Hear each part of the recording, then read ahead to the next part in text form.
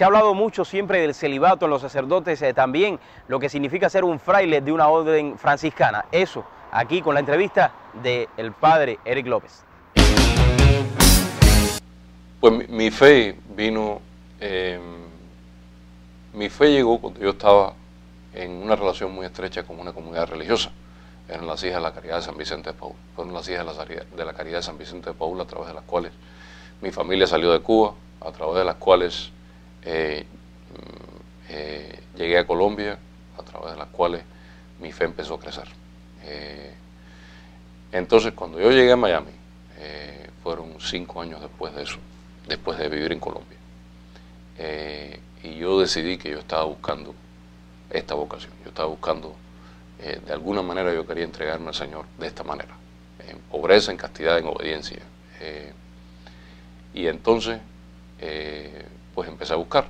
Yo fui a la diócesis en Miami, yo estuve un fin de semana con ellos allá en un fin de semana en el seminario menor en Miami. Y la verdad hay una diferencia grande entre lo que es la diócesis, una diócesis, y lo que es una comunidad religiosa. La comunidad religiosa, de alguna manera se respira la fraternidad de una manera distinta, de una manera diferente. Y a mí me llama más la atención. Me llamó la atención, creo que porque ahí están mis orígenes en la fe. Ahí descubrí yo al Señor.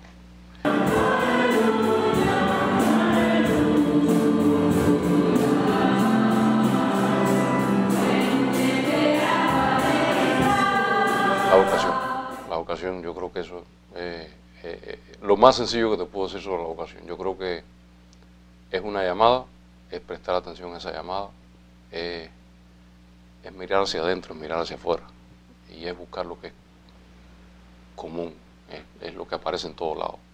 Es como el que se enamora.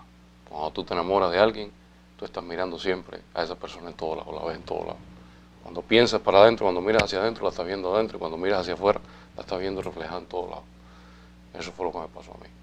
Un día me enamoré, un día empecé a ver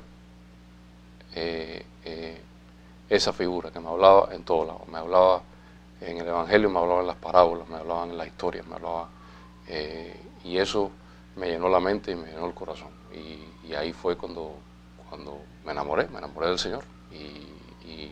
Y me tomó 7, 8 años dar el paso. Me tomó tiempo convencerme a mí mismo de que eso era lo que yo quería.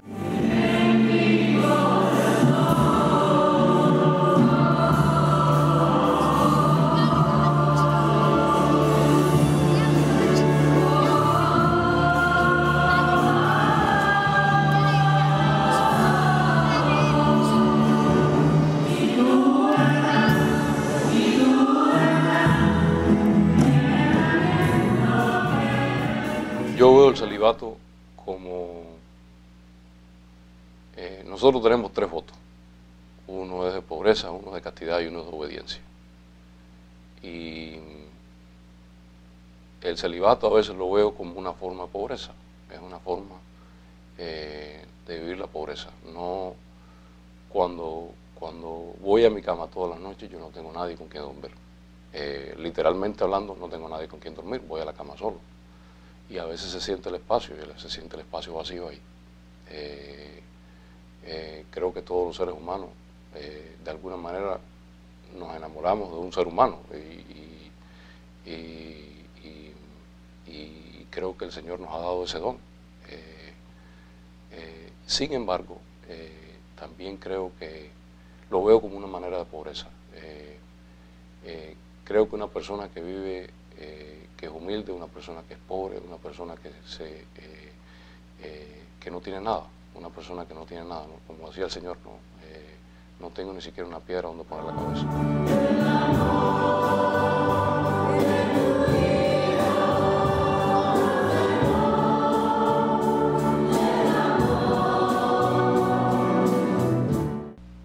Yo creo que una persona que necesita un milagro para creer, su fe todavía está limitada, su fe todavía está incipiente, está todavía gateando. Y te voy a decir por qué. Porque muchas veces los los lentes que nosotros tenemos puestos son muy oscuros. Nosotros no vemos nunca a Dios presente en nuestras vidas. Y entonces cuando hay un milagro, cuando ocurre algo inesperado, cuando de alguna manera Dios interviene de esta forma en que todo el mundo le llama la atención porque es diferente, entonces la gente se prende a esa experiencia porque es un momento puntual en el que Dios se hizo presente, en el que Dios apareció. Y lo triste del caso es que producto de esos lentes oscuros que llevamos puestos no nos damos cuenta de que Dios está actuando en nuestras vidas todo el tiempo. De que los días van y los días vienen, y si uno abre un poco los ojos, uno se da cuenta de que Dios está presente todo el tiempo y que están ocurriendo milagros todo el tiempo, y que a veces no es una experiencia puntual, no es una cosa constante. Vivimos en un tiempo de gracia, vivimos en un tiempo en el que Dios siempre está presente y siempre está haciendo milagros y siempre está haciendo cosas maravillosas.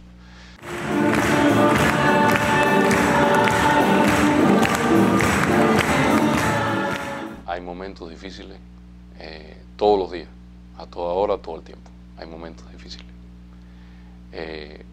Pero la mayor parte de los momentos que ocurren aquí en el día, yo me doy cuenta de que soy un ser humano dichoso, que el Señor ha hecho maravillas por mí y Él me sedujo, yo me dejé seducir, ¿no? Como dice la Biblia.